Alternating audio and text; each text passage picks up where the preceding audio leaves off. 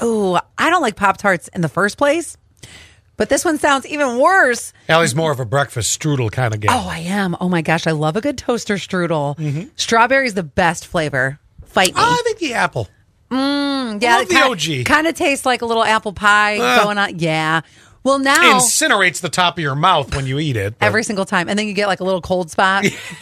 Or like you get the burn bump on the top of your mouth. Yes. That's fun. That's how you know it was good. You know Tajín, that spicy red stuff that you always find at Big Lots that people, it's No. Oh, you've never had Tajín? No. Well, Tajín and Pop-Tarts have created, it's called Crazy Bueno.